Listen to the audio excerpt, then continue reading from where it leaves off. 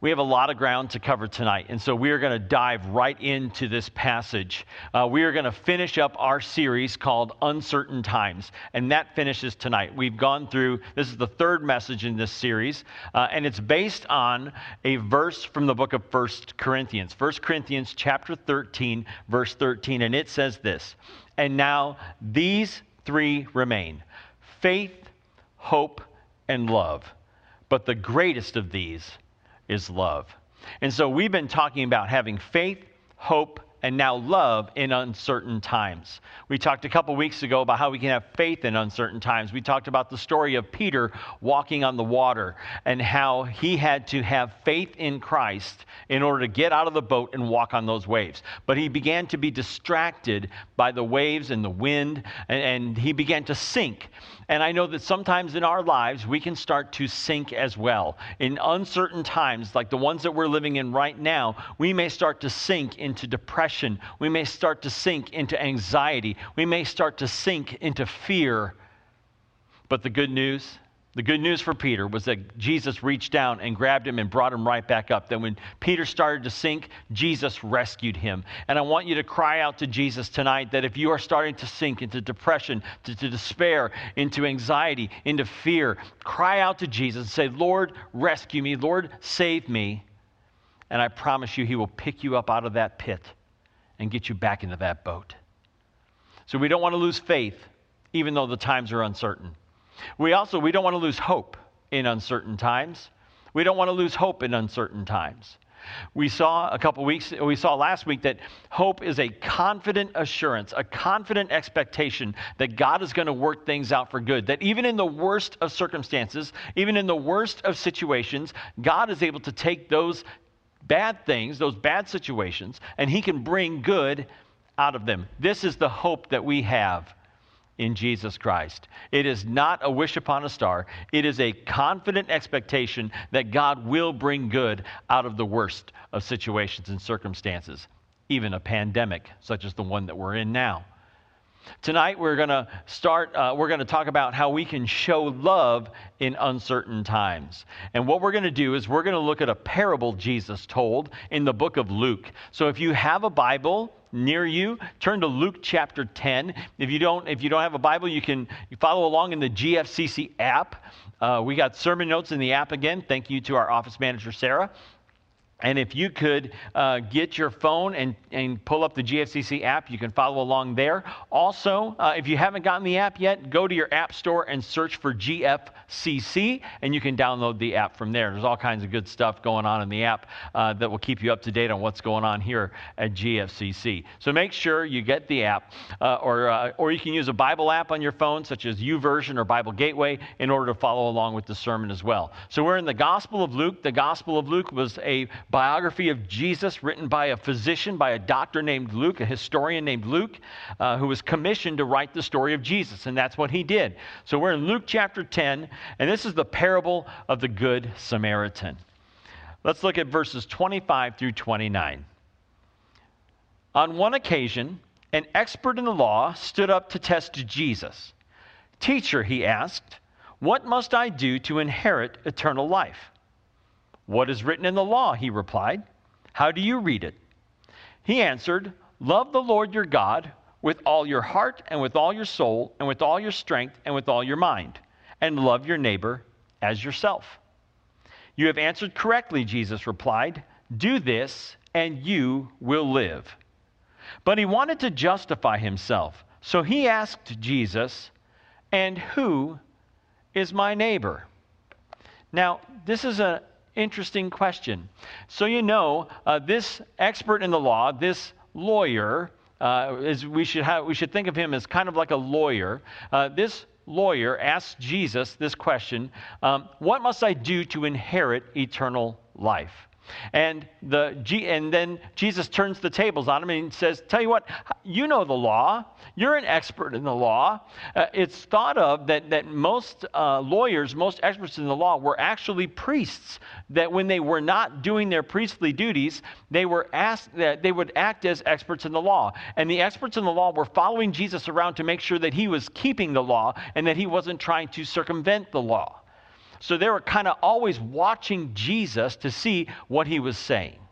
So this expert in the law says, hey, what must I do to inherit eternal life? Jesus says, you know the law. How do you read it? What do you think? And he answers by quoting the book of Deuteronomy. Deuteronomy chapter 6, verse 5. It says this: love the Lord your God with all your heart and with all your soul and with all your strength. And then he adds Leviticus 19:18 to it, also from the Old Testament. And it says this: do not seek revenge or bear a grudge against anyone among your people, but love your neighbor as yourself. I am the Lord. Now here's the thing about the idea, the definition of a neighbor in Jesus' day. It was a very narrow definition, especially in the book of Leviticus. It was those who were your fellow Jews and any foreigners or aliens living in Israel who had submitted to the covenant of Yahweh, who had come under the covenant of Yahweh. And so it's a very limited and very narrow definition of neighbor. So wanting to make himself appear very, very smart, wanting to make himself appear very holy, this lawyer, this priest, this expert in the law says to Jesus, well, who is my neighbor? And Jesus says, I got a story for you. Look at Luke 10, 30 through 32. In reply, Jesus said, a man was going down from Jerusalem to Jericho when he was attacked by robbers. They stripped him of his clothes, beat him, and went away, leaving him half dead. A priest happened to be going down the same road, and when he saw the man, he passed by on the other side. So too, a Levite, when he came to the place and saw him, passed by on the other side. Now, when the lawyer asked Jesus, when this priest, this expert in the law, asked Jesus, who is my neighbor? He's not asking a question about, who do I get to love? When God said, love your neighbors yourself, he's not asking him, who do I get to love? He's asking, well, who do I not have to show love to? So Jesus tells him this story. And I love the story. It takes place in Israel. Jerusalem is about 2,500 feet above sea level, and Jericho is about 800 feet below sea level. So it's a 3,300 foot difference in elevation from Jerusalem to Jericho. So he's going down. This man is going down from Jerusalem to Jericho, the 3,300 foot descent. And it was really rocky, and there were a lot of places for bandits and thieves to hide. And so some robbers are hiding, and they attack this man, and they beat him, they rob him, they strip him of his clothes, they leave him half dead. And fortunately for this guy, a priest comes along. Now remember, it is most likely that this lawyer, this expert in the law, was a priest as well. And so Jesus says, this priest comes along. He sees the man, but he turns away and walks by on the other side. Now, you would think that someone who had just been serving God in the temple of Jerusalem would say to themselves, I've got to help this man. But he doesn't. And then a Levite comes along. A Levite was someone who belonged to the priestly tribe, so he's another one who works in the temple for God. But he too sees the man, but passes by on the other side. You see, in those days, there was a real difference between the clergy and the laity, the priests and the common folks. And the priests and the Levites didn't associate very much with those who were not priests and Levites. There was a real separation between the two. Priests and Levites worked for God, not for people. Well, Jesus continues on in his story. Verse 33. But a Samaritan, as he traveled, came where the man was, and when he saw him, he took pity on him. He went to him and bandaged his wounds, pouring on oil and wine. Then he put the man on his own donkey, brought him to an inn, and took care of him. The next day he took out 2 denarii and gave them to the innkeeper. Look after him, he said, and when I return, I will reimburse you for any extra expense you may have. Now, here's the thing about Jews and Samaritans. They did not associate with one another. They despised one another. The Jews looked down on Samaritans because their ancestors had intermarried with the Gentiles. And so they looked at Samaritans as being half-breeds. Also, there was a religious battle going on between Jews and Samaritans. The Samaritans believed that the proper place to worship God was at Mount Gerizim, and the Jews believed that the proper place to worship God was in Jerusalem. So there was this battle going on along ethnic lines and along religious lines and social lines and customary lines. And so it was like oil and water. They just didn't get along. And Jesus chooses to make a Samaritan the hero of his story. This Samaritan, whom no Jew would ever want to associate with, whom no Jew would ever look up to. A Samaritan would never be the hero of a story, except for Jesus. And it says that the Samaritan comes by, and he's probably a merchant. He's got a donkey, he's got money, and so he's probably a merchant going to Jericho from Jerusalem in order to carry on business. So he's going along, and he sees the man. And it says that he was filled with compassion, that he took pity on him. Now, I've told you before, the New Testament is written in ancient Greek, and the ancient Greek word, this is one of my favorites, but the ancient Greek word for pity or compassion is the word splachnon. And what splachnon literally means is guts or intestines or bowels. It is the place where it's the seat of tender affections, kindness, benevolence, compassion. And so this man has compassion, this Samaritan has compassion on this poor man who's half dead. He pours oil and wine, puts a little vinaigrette on his wounds to clean him out. He bandages him up, puts him on his donkey, takes him to an inn, and takes care of him at the inn.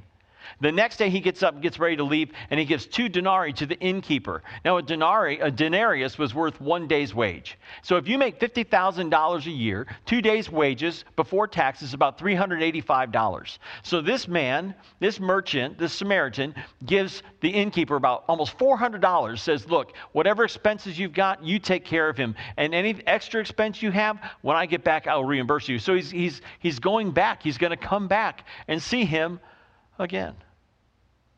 Now, Jesus then, after telling this story to this priest, to this lawyer, asks him a question. Luke 10, 36 and 37.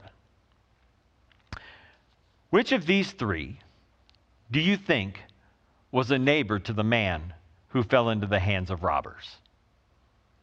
The expert in the law replied, the one who had mercy on him. Jesus told him, go and do likewise. Now, the ancient Greek word for mercy is the word eleos. And this word, eleos, means kindness or goodwill towards the miserable and the afflicted, joined with the desire to help them, compassion. So this word eleos, this word, the lawyer, the expert in the law, the priest, couldn't even say the word Samaritan. He had to say the one who had eleos on him, the one who showed him compassion and mercy. That's the one who was the hero of the story. And then Jesus tells him, go and do likewise. In other words, go and be like the Samaritan. How much that must have stung this priest, this lawyer, this expert in the law. You want me to what? You want me to go be like a Samaritan? I can't do that. I can't stand the Samaritans. And Jesus thinking to himself, I know, man, I know how you feel about the hero of my story. So, Jesus' brother James, he had a brother James who was a leader in the first century church at Jerusalem. And Jesus' brother James was not a believer in Jesus until Jesus rose from the dead. And then James became a believer in his brother as the Lord and Savior of the world. And then James wrote a book. And we know it, he wrote a letter to the first century church. We know it as the book of James. And in the book of James, chapter 2, verse 8, it says this: if you really keep The royal law found in Scripture, love your neighbor as yourself, you are doing right. So when it comes to us and what we need to do, you and me, we need to show love even in uncertain times. Because it can be real tempting to keep things to ourselves. It can be real tempting to turn inward. And I believe what Jesus is telling us in the parable of the Good Samaritans, we need to turn outward. We need to continue. We need to show love to people even in uncertain times. We need to show love to people no matter what. Now, I want to tell you a couple things tonight. The first is this.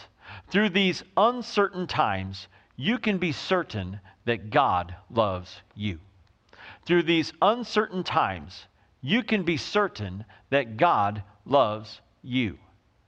You know, we may think that God doesn't love us, that because of the hardships that we're enduring, because of the difficult days that we're going through, because of the confinement and the quarantine, because of the pandemic and the coronavirus, because people are losing their jobs and people are losing their income, people are losing their retirements, people are losing their lives and people are getting sick. We may think, well, maybe God doesn't love us. I'm here to tell you that God does love you. Even in these uncertain times, you can be certain that God loves you. And He proved it. He proved it by sending His Son, Jesus. When Jesus came to earth, He lived a perfect life. He never sinned in any way, and yet was treated as the worst of criminals. For He was beaten and flogged, mocked and spit upon and crucified.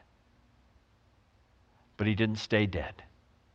No, God raised Him back to life on the third day, just like He said He would. And that's what we're going to celebrate next weekend. But for tonight, I want to tell you that God does love you, and that even in uncertain times, you can be certain that God loves you.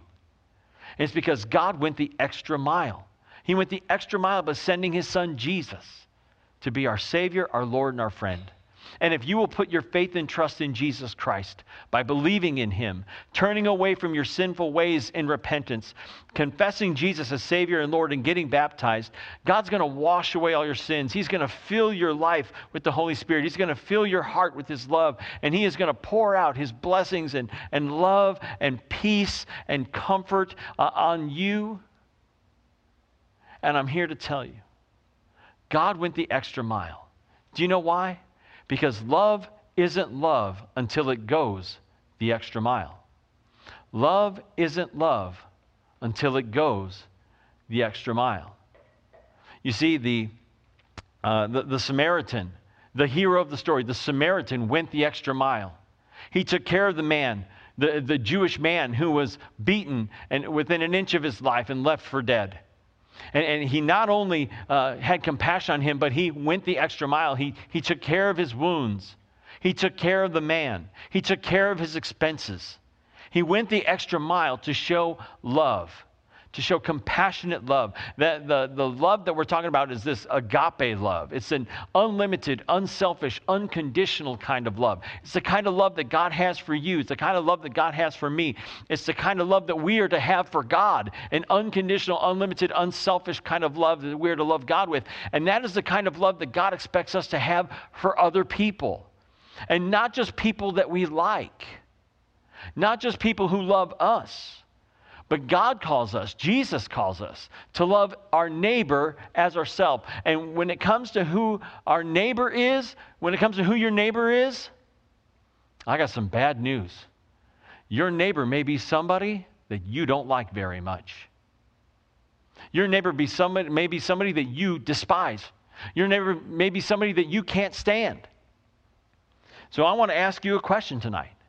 How can you go the extra mile to show God's love to someone this week? How can you go the extra mile to show God's love to someone this week?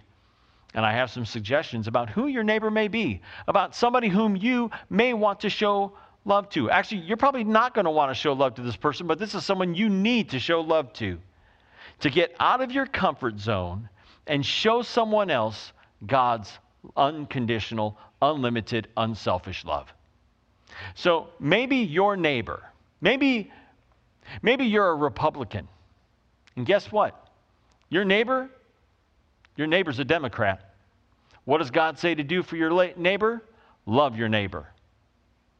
Maybe you're a Democrat, and your neighbor's got a red MAGA hat on and is a flag-waving Trump supporter. Guess what?